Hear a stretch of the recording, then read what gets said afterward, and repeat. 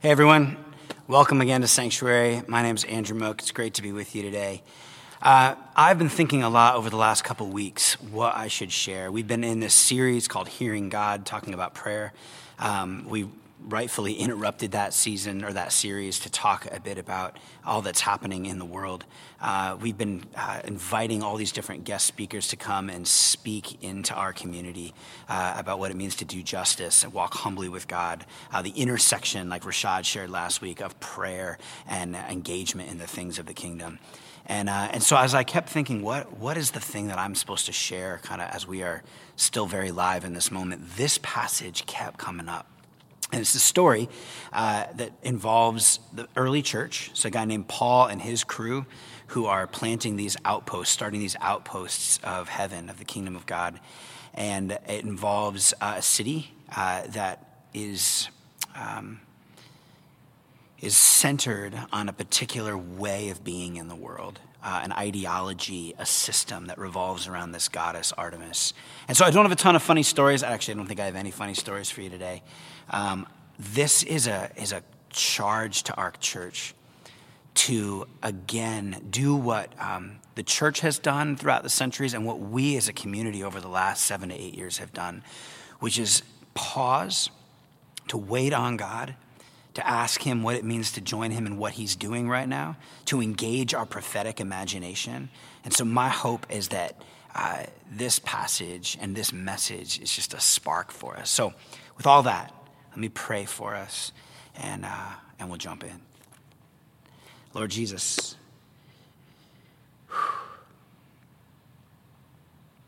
we have been praying every week since we started broadcasting a Sunday service that you would give us open eyes and open hearts to hear what you're doing. More than ever, Lord, we have this sense that you are inviting us to join you in some profound ways. Profound in the simple things and profound in maybe some big things.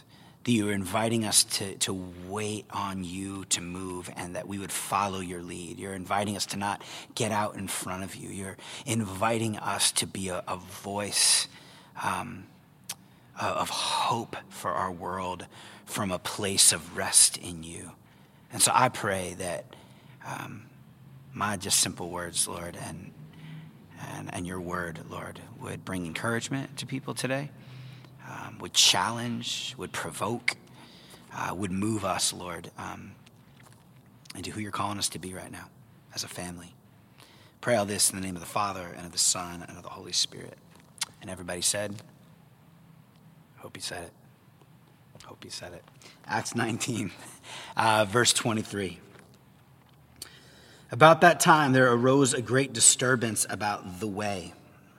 The way is what these first followers of Jesus were called. They were named the way, the church. A silversmith named Demetrius, who made silver shrines of Artemis. Artemis is a goddess, brought in no little business for the craftsmen. He called them together along with the workmen in related trades and said, "Men, you know we receive a good income in this business. And you see and hear how this fellow Paul has convinced and led astray large numbers of people in Ephesus and in practically the whole province of Asia." There is this cult of Artemis that revolves around this goddess. Now, this goddess has all sorts of attributes. Two of my favorite is this is the goddess of forest creatures and goddess of the hunt, which makes me think this goddess is slightly conflicted, where she takes in all the furry and fuzzy little animals and brings them close, and you see images of Artemis or Diana in the Greek, and the animals are all huddled around her, and then I just imagine her just taking out a bow and arrow and just picking them off one by one. I don't know if that's real or not. But in Ephesus, the whole system was geared around the cult of Artemis. The cult of Artemis became known as what people call a civil religion. And that's to say the rhythm of life in the city revolved around the temple and its festivals. They believed everything they had comes from Artemis. She is, quote, eternally fertile on your behalf. And there was even a yearly festival where most historians estimate about 1 million people would come through to celebrate. Her temple was one of the 7 wonders of the world. Temple owned something like 70,000 acres of land. There was this large banking system that developed out of the temple.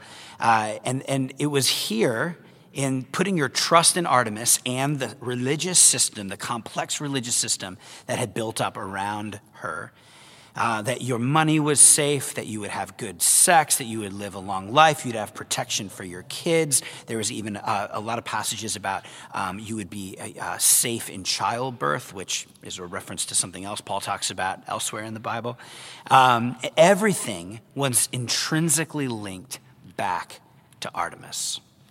And so we're told that there arose a great disturbance. There was a glitch in this system. Now, as you can imagine, a whole system of goods that's surrounding the goddess, you can imagine that in a system like this, all of these goods and economics started to arise up in this kind of infrastructure. Like you could go and buy statues of Artemis as a way to signify your allegiance and dependence. This was a huge trade. Here's a picture right now of actually the statue of Artemis. Millions of statues were sold everywhere you went. There was even a procession and a parade that took place regularly where people would be led by the temple priests out in and through the city, hailing allegiance to the goddess and holding these artifacts. So, just a little context for you, back to the text, verse 25. He called them all together, along with the workers and related trades, and said, so this is the silversmith worker who makes these statues. He said, "You know, my friends, that we receive a good income from this business. And you see and hear how this fellow Paul has convinced and led astray large numbers of people here in Ephesus and in practically the whole province of Asia." You see how expansive, right, the worship of Artemis is. He says that the gods made by human hands are no gods at all. So he's accusing Paul of this. There is danger not only that our trade will lose its good name, but also that the temple of the great goddess Artemis will be discredited, and the goddess herself, who is worshipped throughout the province of Asia and the world, will be robbed of her divine majesty. Again, this is a big deal. The very center of social and economic life is being threatened. This is not just an account. I think when I first heard this story as someone growing up around the Bible, I used to think it's just like, a few people getting sort of bent out of shape because they were losing a few dollars and because there was a small group of people coming to know Jesus and they were saying idols are bad. Like that's what I reduced this story to. But even just a cursory look at history, we see that's just not the case. It seems this was actually sort of a quiet assault on the very ethos of the city, of everything the city was built on. It's a story, an account about a very different way than the way of Artemis. That one way of being in the world came into conflict with the prevailing way of life in that day. Let's keep reading. Verse 28. So when they heard this, when they heard the silversmith's account, when they heard what Paul was doing, they were furious and began shouting, "Great is Artemis of the Ephesians." Try it at home. That has a nice ring to it. Soon the whole city was in an uproar. The people seized two of Paul's crew, his disciples, and these are Paul's traveling companions from Macedonia, and all of them rushed into the theater together. You can see here, this is a rendering of the theater. It sat about 25,000 people. So imagine you are in Paul's crew. You are standing there surrounded by people who get essentially a paycheck, like they are benefiting from the system that is the Artemis and the cult of Artemis. They are frustrated. They are offended. We find out later they've been chanting for hours. Just place yourself there in the story. We keep reading, verse 30. Paul wanted to appear before the crowd, but the disciples would not let him. Even some of the officials of the province, friends of Paul, so he's got friends in the government, they sent him a message begging him to not go into the theater. The assembly was in confusion, it says in verse 32. Some were shouting one thing, some were shouting another. Most of the people didn't even know why they were there. And this is all happening because what you have been saying and how you have been living is undermining a whole way of life. Most of the people didn't even know why they were there. There is hysteria. People are just caught up in the great is Artemis chants. They are swept up in the patriotism. They are swept up in the tribalism. They are swept up in the way things have always been in their systems. This obviously doesn't relate at all to our current moment. Verse 33. The Jews in the crowd pushed Alexander to the front and they shouted instructions to him. He motioned for silence, this is this government official, in order to make a defense before the people. But when they realized he was a Jew, they all shouted in unison for about 2 hours, "Great is Artemis of the Ephesians." And so the city clerk quieted the crowd down and said, "Fellow Ephesians, doesn't all the world know that the city of Ephesus is the guardian of the temple of the great Artemis and of her image which fell from heaven? Therefore, since these facts are undeniable, you ought to calm down and not do anything rash." Like, chill out. We are still Ephesus, and Artemis is still in her temple. Verse 37, "You have brought these men here, though they've neither robbed temples nor blasphemed the goddess."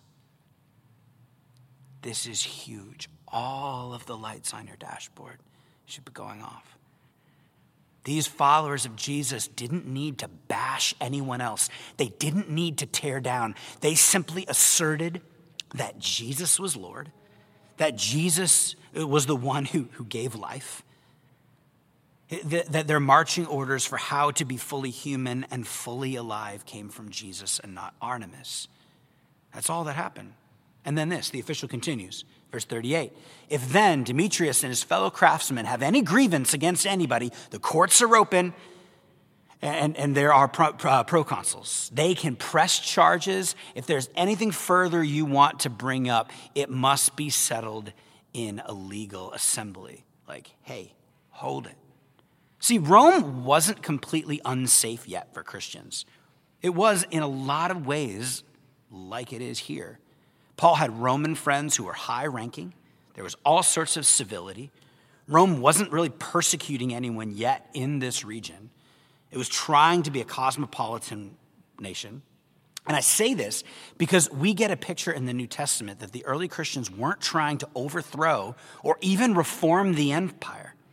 Yet in no way were they going along with it. They simply demonstrated and announced a different world breaking in the middle of this one. They seemed to be offering all of the dissatisfied masses a whole new world. Not a better government, but a whole new way to be human. Now let me pause here. They didn't have the levers that we have, a representative government. This raises all sorts of questions about how we are to engage in various aspects of helping provide a just society, because we are called to love our neighbor, and we can love our neighbor in all sorts of different ways.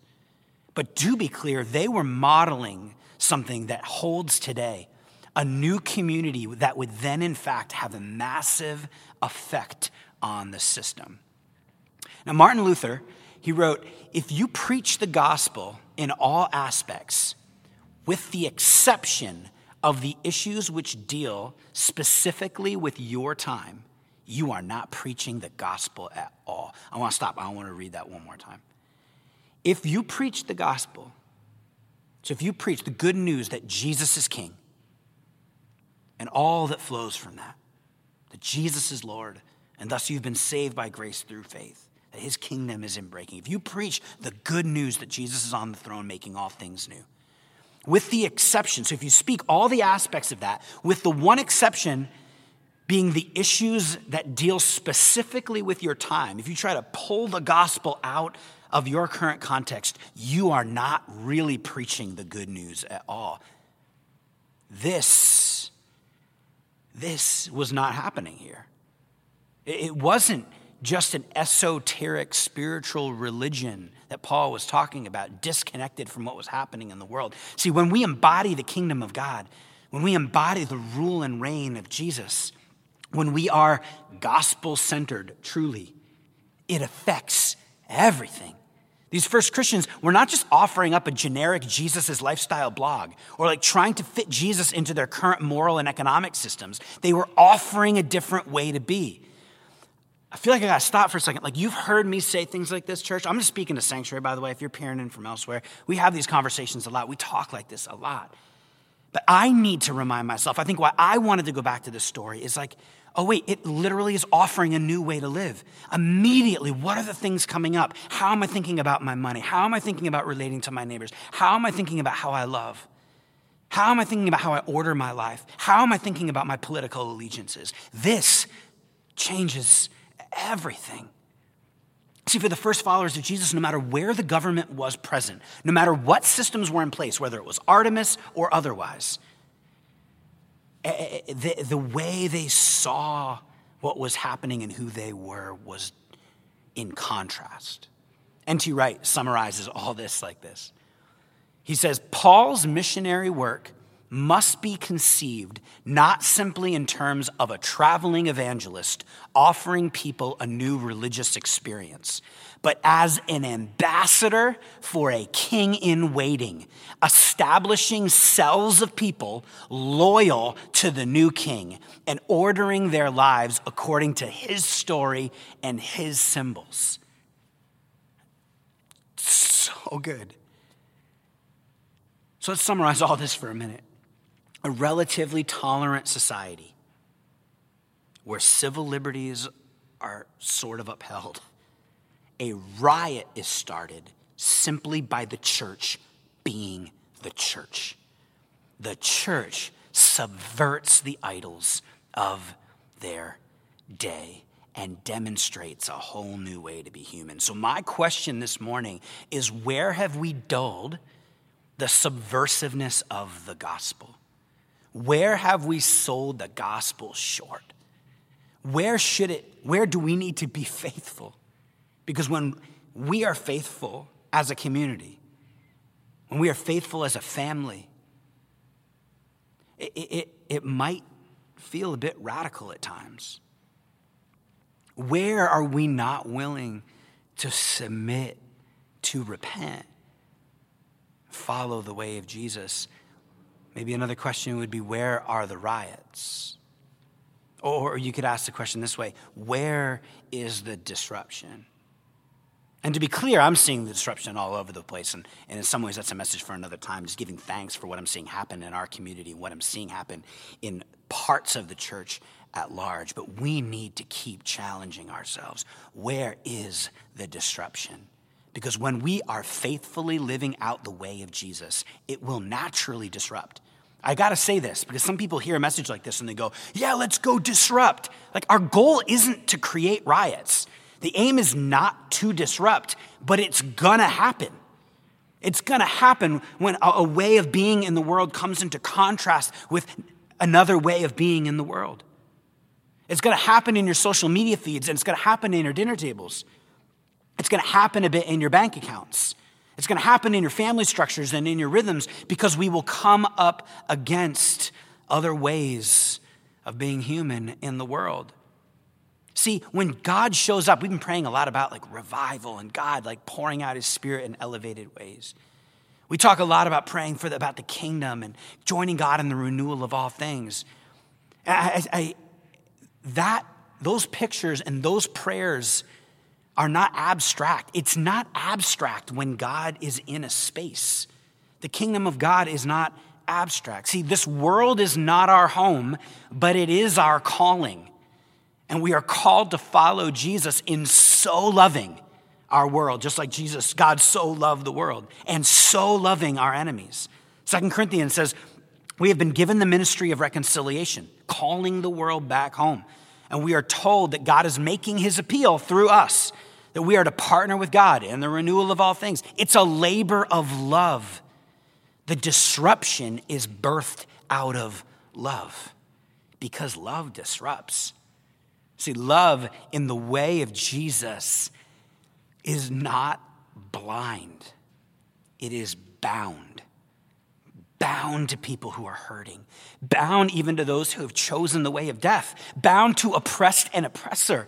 And the more bound our love is, the less blind it is, the more we see. And when we see the pain and the ache caused by individuals or caused by systems, we embody the way of Jesus together. We embody the kingdom. We have us some church. Love disrupts. We're at the cleansing of the temple, if you're familiar with the Bible.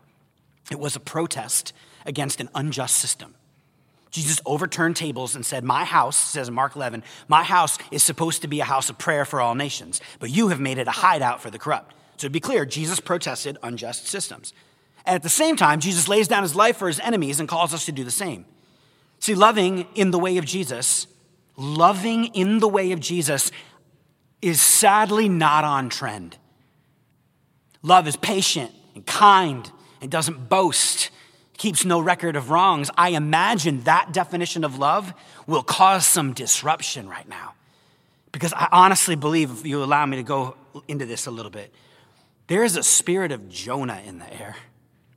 If you're new to the scriptures, basically, Jonah is a man who is told by God to be a prophet, to go warn a nation that was headed for disaster, a nation that was oppressing people, not worshiping God. It was a mess, right? The way they were living was not good.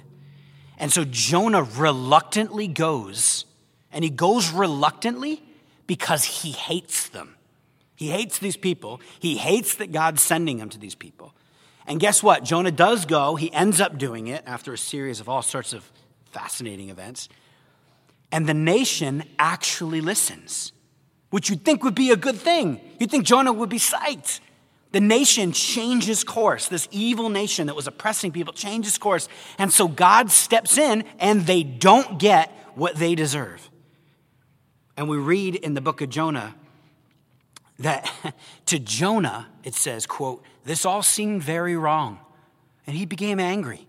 He prayed to the Lord, isn't this what I said, Lord, when I was still at home? I knew that you are gracious and compassionate, God. I knew you were slow to anger and abounding in love. I knew that you are a God who relents from sending calamity.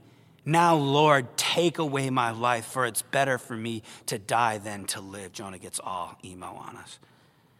The nation is essentially canceled by one of God's prophets, but not by God. The way of God sends prophets to speak truth to evil and power. And the way of God is also slow to anger and abounding in love, wanting everyone to come to know him and the peace and the freedom that he brings. This kind of love disrupts. This kind of love can cause a riot. So let's just agree, let's get canceled for canceling cancel culture together. See, in this moment, our love compels us to fight injustice, disrupt evil in our world, and it calls us to engage in a way that honors the image of God in everybody.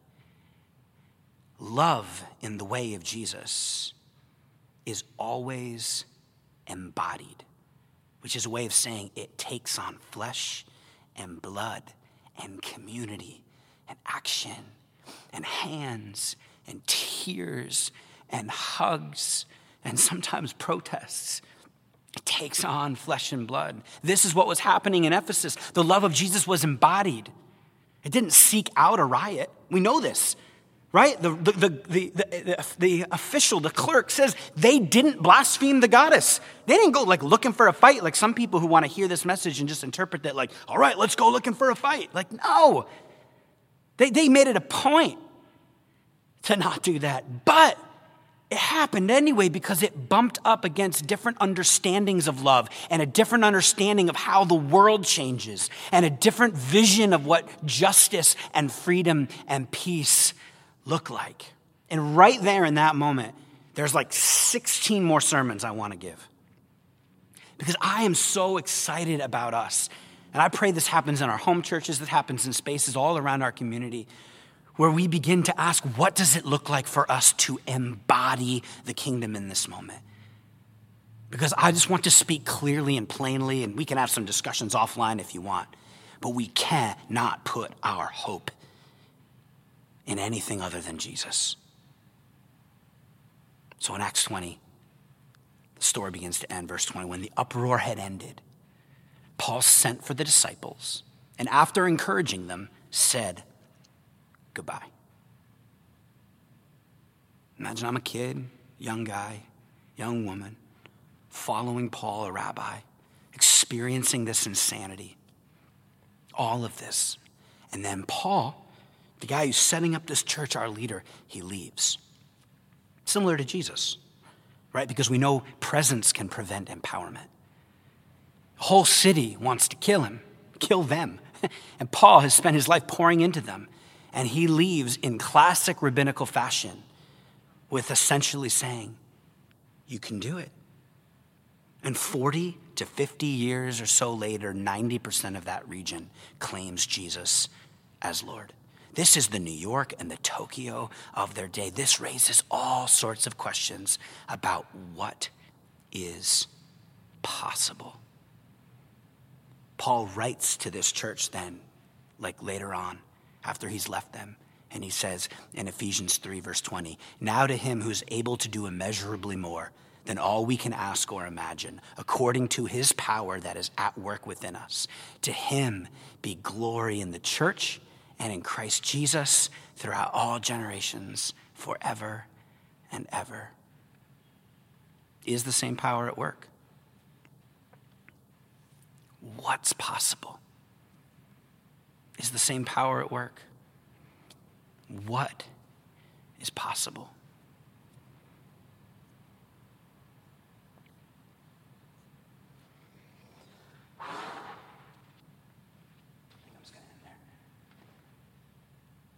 Saw the next part coming that I was questioning with you guys, and